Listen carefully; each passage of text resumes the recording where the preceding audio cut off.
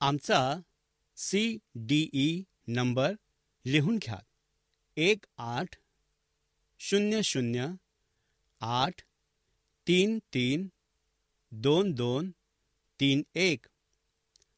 आमचा CDE number लिहून घ्या. 1800-833-2231. हे Adventist World Radio the Voice of Hope आहे.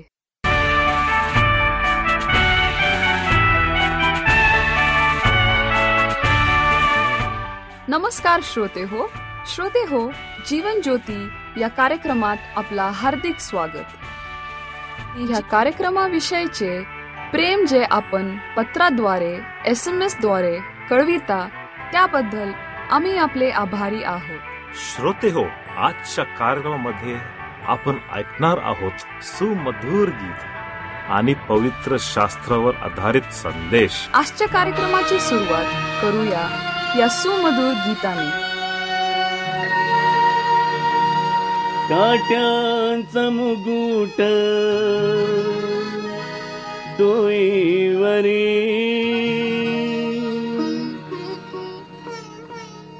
रक्ताचे ओघळ अंगावरी, अवजड वधस्तंभ खांद्यावरी, अवजड वधस्तंभ खांद्यावरी. येशू चालतो वाट दूर कालवरी, येशू चालतो वाट दूर कालवरी.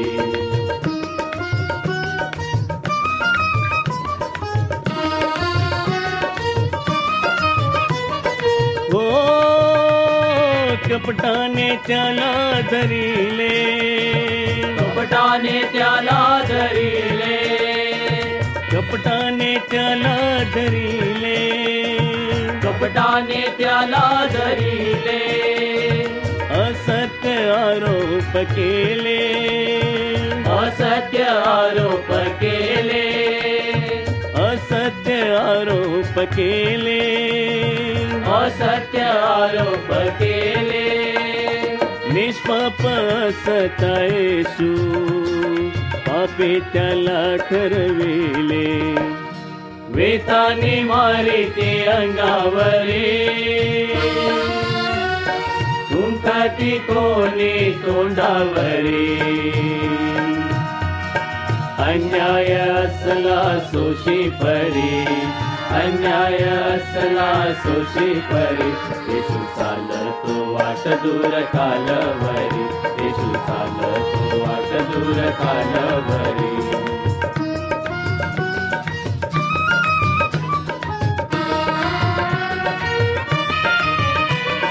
हो क्रौर्याला उधाण आले, क्रौर्याला उधाण आले, क्रौर्याला उधाण आले, क्रौर्याला उधाण आले.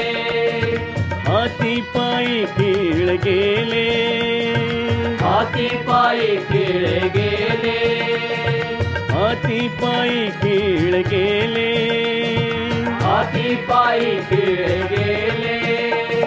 प्रार्थी क्षमा त्यांच्यासाठी ज्यांनी वधस्तंभी खिळले. प्रीती अशी ना जगात रे, त्यागाची तर रीती खरी. दाटू नये भावना अंतरी, दाटू नये भावना अंतरी.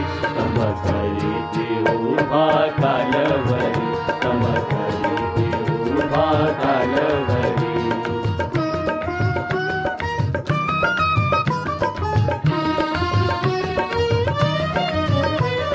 हो जगताच्या पापासाठी, जगताच्या पापासाठी, जगताच्या पापासाठी, जगताच्या पापासाठी.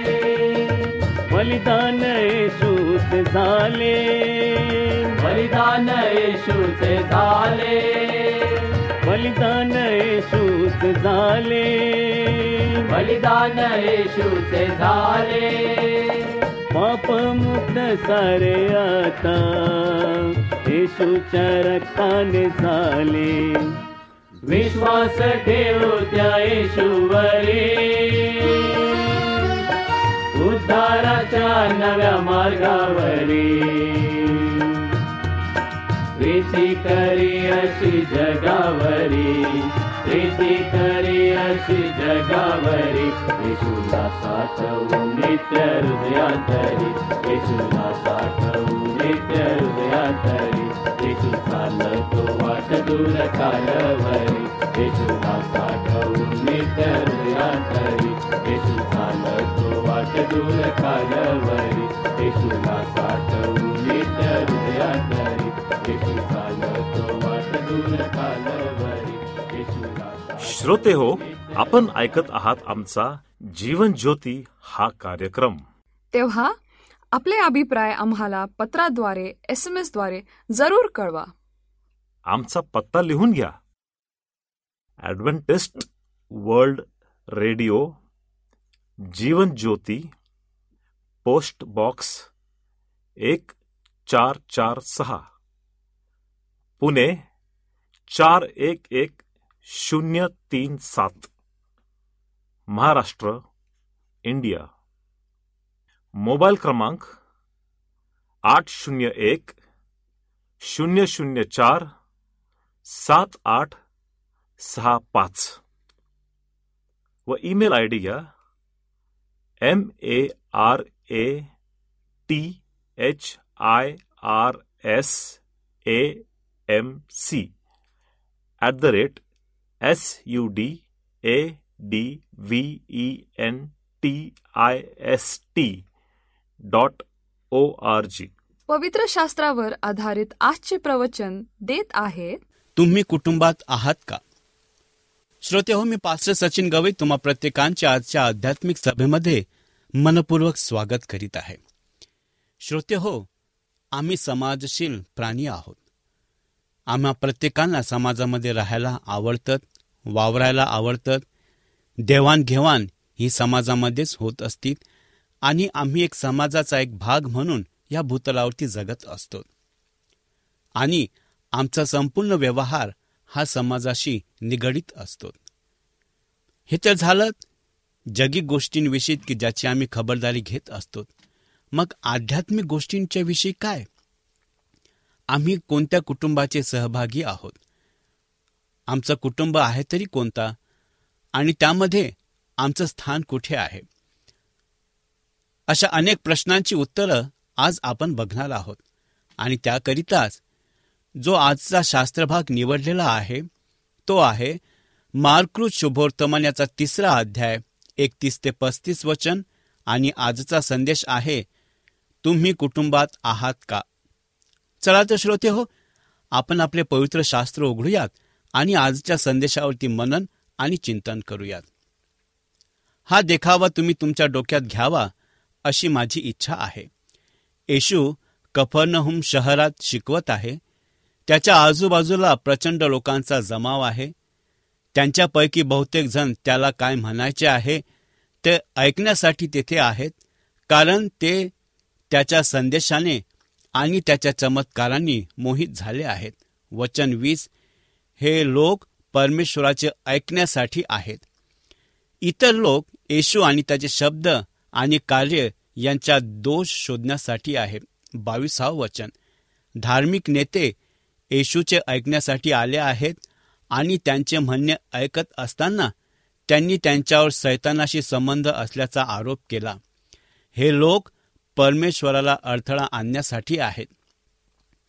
त्या दिवशी कफरनहूममध्ये आणखीन एक गट आहे. 21व्या वचनात त्यांना येशूचे मित्र म्हटले आहे. मित्र या शब्दाचा शाब्दिक अर्थ नातेवाईक असा होतो. हा गट म्हणजे आपल्या परमेश्वराचे कुटुंब आहे. ते येशूला वाचवण्यासाठी आणि बघण्यासाठी कफरनहूमला आले आहेत. ते त्याला लोकसंख्येपासून किंवा शास्त्रकारांपासून सोडवायला आले नाहीत.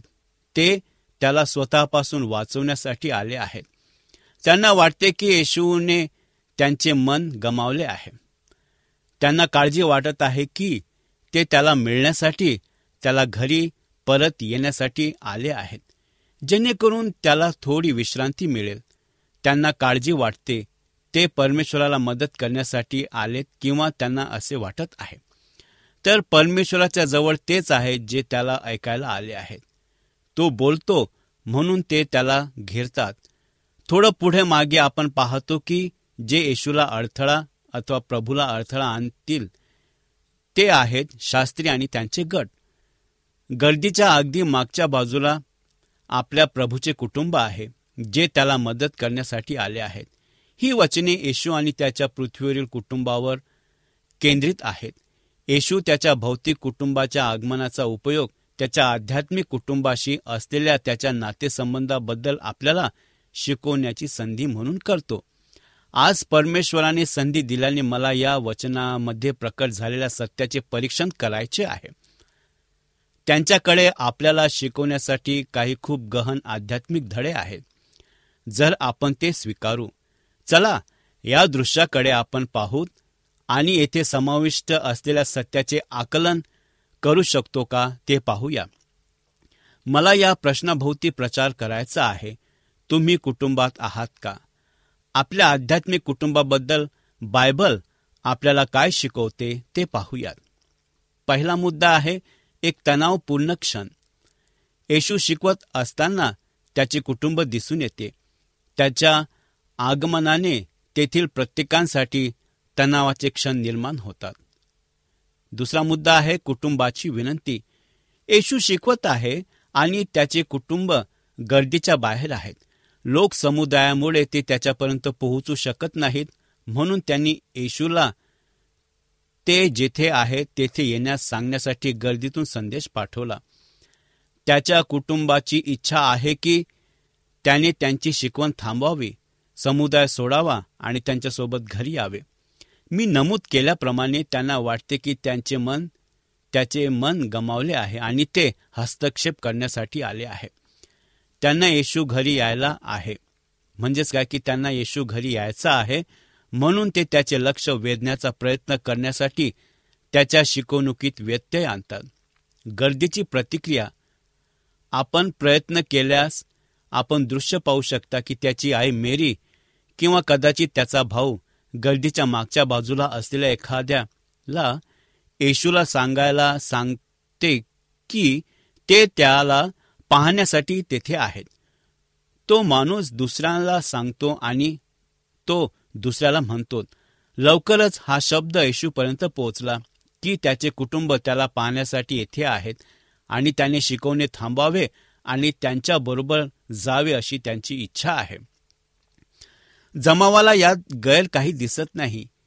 त्या समाजात कुटुंबा इतके महत्वाचे काहीही नव्हते. सर्व काही कुटुंबावर केंद्रित आहेत. येशूच्या कुटुंबाला त्याची गरज असल्यास येशूने त्यांना शिकवणे थांबवावे आणि आपल्या नातेवाईकांकडे जावे अशी जमावाची पूर्व अपेक्षा होती. प्रभूचा प्रतिसाद. तो जे करत होता ते थांबवण्याऐवजी आणि त्याच्या आई आणि भावाकडे जाण्याऐवजी येशू फक्त म्हणाला, माझी आई कोण आहे की माझा भाऊ? गर्दीला धक्का बसला असावा, त्याची आई उद्ध्वस्त झाली असावीत, त्याच्या भावाचा राग अथवा त्याच्या भावांना राग आला असावा. ते त्याला मिळवण्यासाठी नाझरेतपासून सर्व मार्गांनी गेले होते आणि त्याने त्यांच्याशी बोलण्याचे शिक्षण थांबवण्यासही नकार दिला. हे एक तणावपूर्ण दृश्य आहे आणि त्याच्या कुटुंबाबद्दल परमेश्वराची प्रतिक्रिया पृष्ठभागावर थंड दिसते. परंतु त्यांनी त्यांना प्रतिसाद काही अत्यंत महत्वाची सत्ये शिकवण्यासाठी तयार केला होता. आध्यात्मिक व्यवसायाला पृथ्वीवरील व्यवसायापेक्षा जास्त प्राधान्य दिले जाते. प्रभूच्या कुटुंबाचे लक्ष ऐहिक दैहिक चिंतांवर केंद्रित होते. येशूचे लक्ष पित्याच्या व्यवसायावर केंद्रित होते. येशूसाठी त्याच्या पित्याची इच्छा पूर्ण करणे इतकी महत्वाची गोष्ट नव्हती. योहानकृत शुभवर्तमानाचा 4 अध्याय आणि 32 वचन. देवाच्या लोकांना स्वर्गीय गोष्टींसाठी त्यात हृदयाची गरज आहे. परमेश्वराने आम्हाला त्याची सेवा करण्यासाठी वाचवले. इफिस्करास पत्र याचा 2 अध्याय 10 वचन. आणि त्याला आपल्या इच्छेपेक्षा त्याच्या इच्छेला स्थान देण्याची अपेक्षा करण्याचा पूर्ण अधिकार आहे. तरी सुद्धा बहुतेक वेळा आपले लक्ष पृथ्वीवरील गोष्टीवर असते. आपल्याला देवाची इच्छा पूर्ण करण्यापेक्षा उपजीविकेची जास्त काळजी असते. आपण इतरांच्या गरजेपेक्षा आपल्या स्वतःच्या गरजांची जास्त काळजी असते. आपल्याला जीवनातील क्षुल्लक बाबींची जास्त काळजी असते, ज्यापेक्षा आपण माणसाबद्दलच्या अथवा माणसाच्या आत्म्याबद्दल असतो. देवाचे सामर्थ्य आपल्या जीवनावर आणि आपल्या चर्चवर असावे, यापेक्षा आपण काही वैयक्तिक गरजांसाठी प्रार्थना करण्यात जास्त वेळ घालवतो. आपण आपल्या अंतःकरणाचे लक्ष समायोजित केले पाहिजेत. कलसेकरास पत्राचा 3 अध्याय 2 वचन. मानवी नातेसंबंधापेक्षा आध्यात्मिक संबंधांना प्राधान्य दिले जाते. कुटुंब महत्वाचे आहे, परंतु ते सर्व महत्वाचे नाही. असे काही वेळा असतात जेव्हा कुटुंब आस्तिकाच्या दरम्यान येऊ शकते आणि त्या विश्वासणाऱ्याने काय करावे अशी प्रभूची इच्छा असते. या वचनामध्ये आपल्या प्रभूला हीच समस्या भेडसावत होती. पित्याने त्याला जे करावयास पाठवले होते ते करण्यापासून येशूचे कुटुंब त्याला रोखण्यासाठी आले. ते त्याला अडथळा आणण्यासाठी आणि त्याच्या स्वर्गीय पित्याच्या त्याच्या जीवनासाठी आणि सेवेसाठी त्याच्या इच्छेमध्ये उभे राहण्यासाठी आले. जेव्हा परमेश्वर आणि एखाद्याचे कुटुंब यांच्यात निवड करण्याची वेळ येते, तेव्हा विश्वासणाऱ्याने नेहमी परमेश्वराची निवड करावी. जेव्हा तुम्ही तुमच्या आयुष्यासाठी परमेश्वराच्या इच्छेला पूर्णपणे समर्पित असता, तेव्हा तुम्ही तुमच्या कुटुंबावर कधीही प्रेम करत नाही. त्यांना ते दिसत नसेल, पण तरीही हे खरे आहे. जर पृथ्वीवरील बंधन मजबूत आहेत आणि ते महत्वाचे आहेत, ते आपल्याला आध्यात्मिक बंधनामुळे ग्रहण लागले आहे अथवा ग्रहण झाले आहे. याचं उदाहरण मत्तैकृत शुभवर्तमानाचा 10वा अध्याय 34 ते 39 वचनामध्ये आपल्याला बघायला मिळतात. बरेच लोक आणि त्यांच्या कुटुंबाच्या जीवनासाठी इतके वचनबद्ध आहेत की ते त्या वचनबद्धतेला त्यांच्या परमेश्वराशी असलेल्या वचनबद्धतेची पूर्तता देऊ शकतात. येथे प्रत्येक यज्ञ केला जातो, प्रत्येक वचनबद्धता येथे केली जाते, प्रत्येक क्षण येथे व्यापलेला असतो. सर्व काही कुटुंबात काय घडते हे या भोवती फिरते. तुमच्या कुटुंबावर प्रेम करण्यात काहीच गैर नाही. तुम्ही तुमच्या कुटुंबावर प्रेम केले पाहिजेत. 1 तिमोथेयाचा 5वा अध्याय आणि 8वं वचन. परंतु कौटुंबिक व्यवसाय हा परमेश्वराच्या व्यवसायापेक्षा कधीही महत्वाचा नसतो. जेव्हा तुमचा कौटुंबिक व्यवसाय तुम्हाला चर्चपासून दूर ठेवतो, तेव्हा काहीतरी चूक होते. जेव्हा तुमचा कौटुंबिक व्यवसाय तुम्हाला परमेश्वराची सेवा करण्यास रोखतो, तेव्हा काहीतरी चूक होते. जेव्हा तुमचा कुटुंब व्यवसाय तुम्हाला परमेश्वराच्या सेवेत अडकवतो, तेव्हा काहीतरी चूक होते. तुमच्या कुटुंबाप्रती तुमची बांधिलकी आणि परमेश्वराप्रती तुमची बांधिलकी यांच्यात काही वेळ संघर्ष होईल. येशू आपल्याला सांगण्याचा प्रयत्न करत आहेत की प्रभूची सेवा करण्याची जबाबदारी आपल्या मानवी नातेसंबंधाच्या जबाबदारीपेक्षा श्रेष्ठ आहे. तुम्ही बघा, तुमच्या आयुष्यातील प्रत्येक शारीरिक संबंध मृत्यूनंतर संपेल, परंतु तुमचे येशूमध्ये असलेले आध्यात्मिक संबंध कायमचे आहेत. म्हणून जेव्हा पृथ्वीवरील संबंधाबद्दलच्या तुमच्या वचनबद्धतेचा स्वर्गीय संबंधाच्या तुमच्या वचनबद्धतेशी विरोधाभास असतो, तेव्हा तुमची स्वर्गीय जबाबदारी अधिक असते. येशूने ते कसे मांडले ते येथे आहे. लूककृत शुभवर्तमान याचा 14वा अध्याय 25 ते 33 वचन. एक शिकवणारा क्षण तणाव कमी करण्याचा प्रयत्न करण्याऐवजी येशूने ते एक पायरीवर बदलले. त्यांच्या पृथ्वीवरील कुटुंबापर्यंत पोहोचण्याऐवजी तो त्याच्या आध्यात्मिक कुटुंबातील सर्व सदस्यांशी बोलतो. येशूने या क्षणाचा उपयोग काही शाश्वत सत्य शिकवण्याची संधी म्हणून केला, ज्यांना ते मिळेल. प्रश्न असा होता, माझी आई कोण आणि माझा भाऊ कोण? हा प्रश्न सर्व महत्वाचा आहे. येथे मुद्दा आध्यात्मिक संबंधाचा आहे. प्रभू येशू ख्रिस्ताबरोबर वैयक्तिक आणि आध्यात्मिक संबंध असलेले लोक कोण आहेत? हाच प्रश्न आहे जो तुम्ही आज स्वतःला विचारायला पाहिजेत. मी येशूसोबत वैयक्तिक नातेसंबंधात आहे का? त्याच्या कृपेने मी वाचलो आहे का? मी देवाचा मुलगा आहे का? जेव्हा तुमचे जीवन संपेल तेव्हा येशू सोबतच्या तुमच्या नातेसंबंधाशिवाय काही फरक पडणार नाही. जर तुम्ही त्याला ओळखले तर तुम्ही स्वर्गात जाल. जर तुम्ही येशूला ओळखत नसाल तर तुम्ही नरकात जाल. 1 योहान याचा 5वा अध्याय 12वा वचन. आपल्या बहुत वचनवादी आधुनिक जगात ते सोपे वाटते. आपल्या आजूबाजूचे लोक आपल्याला सांगत आहेत की स्वर्गात जाण्यासाठी अनेक मार्ग आहेत. तरीही बायबल आपल्याला सांगते की एकच मार्ग आहे आणि त्याचे नाव येशू आहे. प्रेषितांची कृत्याचा 4था अध्याय 12वा वचन आणि योहानकृत शुभवर्तमानाचा 14वा अध्याय 6वा वचन. पात्रता. त्याने प्रश्न विचारल्यानंतर येशूने त्याच्या प्रत्येक शब्दावर टांगलेल्या लोकसमुदायाकडे पाहिलेत आणि त्यांना त्याचे आध्यात्मिक कुटुंब असल्याचे घोषित केले. मग एखाद्या व्यक्तीला त्याच्या आध्यात्मिक कुटुंबाचा सदस्य मानण्यासाठी काय आवश्यक आहे त्याबद्दल त्याने सांगितले. एक आध्यात्मिक आवश्यकता आहे. येशूने सांगितले की जो कोणी पित्याच्या इच्छेनुसार वागतो तो त्याच्या आध्यात्मिक कुटुंबाचा सदस्य होता. याचा अर्थ असा होतो का की लोक त्याच्या करणाऱ्या गोष्टीमुळे प्रभूच्या आध्यात्मिक कुटुंबात प्रवेश करतात. याचा अर्थ असा होतो की कार्य हा तारणाचा आधार आहे. नाही, मला असे वाटते की बायबल अगदी स्पष्ट आहे की कार्य आत्म्याला वाचू शकत नाहीत. इफिस्करास पत्र याचा 2रा अध्याय 8 ते 9 वचन. जे विश्वास ठेवतील त्यांना तारण उपलब्ध करून देण्याची आवश्यकता. येथे सर्व काही येशूने आधीच केलेलं आहे. पित्याची इच्छा. जो पित्याची इच्छा पूर्ण करतो आणि प्रभू येशू ख्रिस्तावरती विश्वास ठेवतो त्या प्रत्येकांना परमेश्वराने म्हटलेलं आहे की तुम्ही काय आहात, माझ्या कुटुंबाचा भाग आहात. आणि देवाने म्हटलेलं आहे की जो कोणी माझ्या पित्यावरती म्हणजेच काय की माझ्या पुत्रावरती आणि माझ्यावरती विश्वास ठेवतो त्याला काय आहे, आध्यात्मिक जीवन आहे. एक वास्तविक जीवन आहे की जे मृत्यूनंतर देखील आम्हा प्रत्येकांना मिळणार आहे. आणि म्हणूनच त्यासाठी आम्हाला त्याच्या कुटुंबाचा हिस्सा बनणं गरजेचं आहे.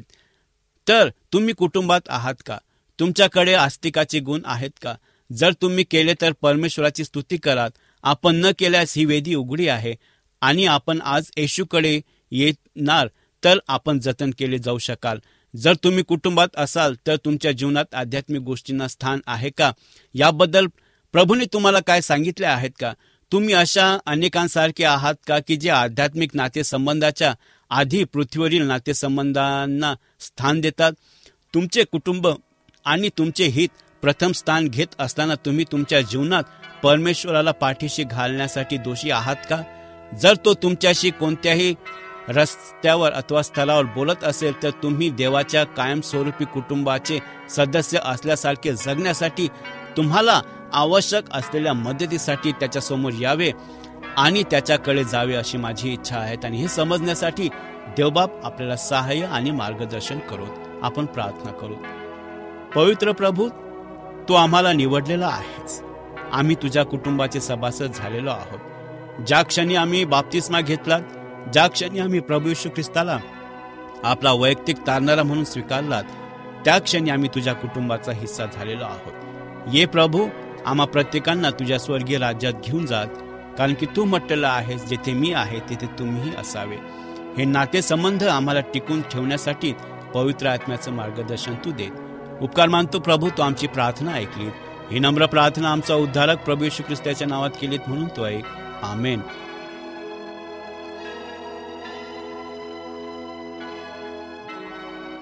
श्रोता हो, आपणाला ह्या प्रवचनाद्वारे लाभ झाला असेल असा आमचा विश्वास आहे.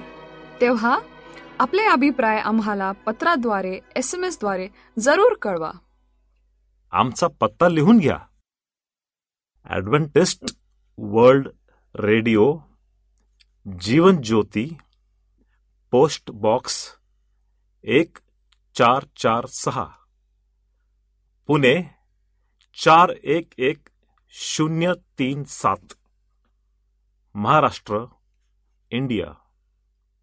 मोबाईल क्रमांक 801-004-7865 व ईमेल आयडी घ्या MARATHIRSAMC@SUDAIRSDAIRY ADVENTIST.org.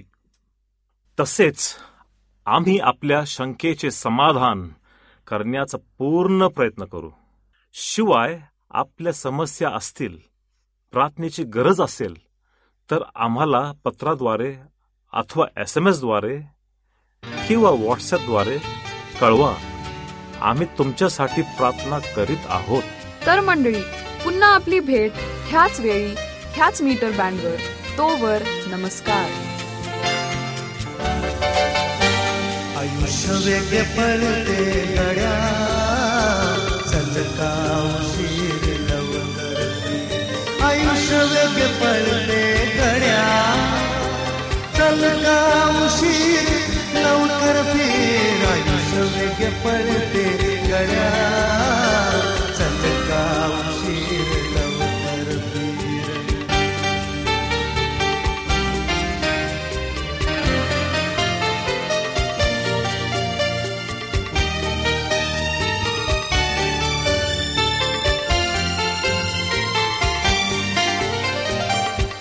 घटका तास दिन मास वर्ष करतील. पण घटका तास दिन मास वर्ष करतील.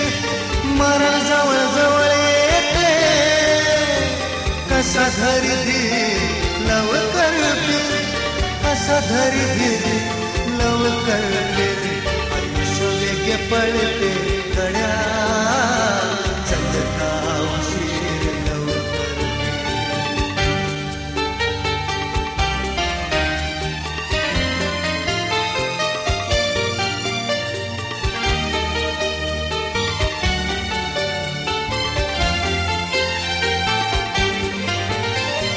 बालपण तारुण्यभर सरुनी होईल वृद्धाघर. बालपण तारुण्यभर सरुनी होईल वृद्धाघर. इंद्रियही बंद होता, गलित शरीर लवकर फिर. गलित शरीर लवकर फिर. वेगळे पडते गड्या, चल का उशीर.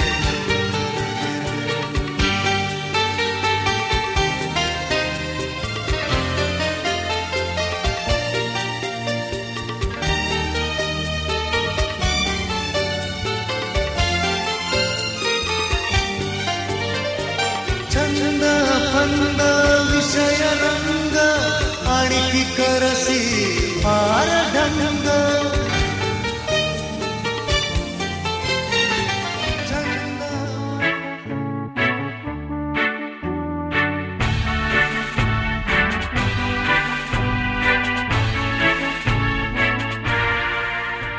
आमचा CDE नंबर लिहून घ्या. 1800-833-2231. आमचा CDE नंबर लिहून घ्या. 1800-833-2231.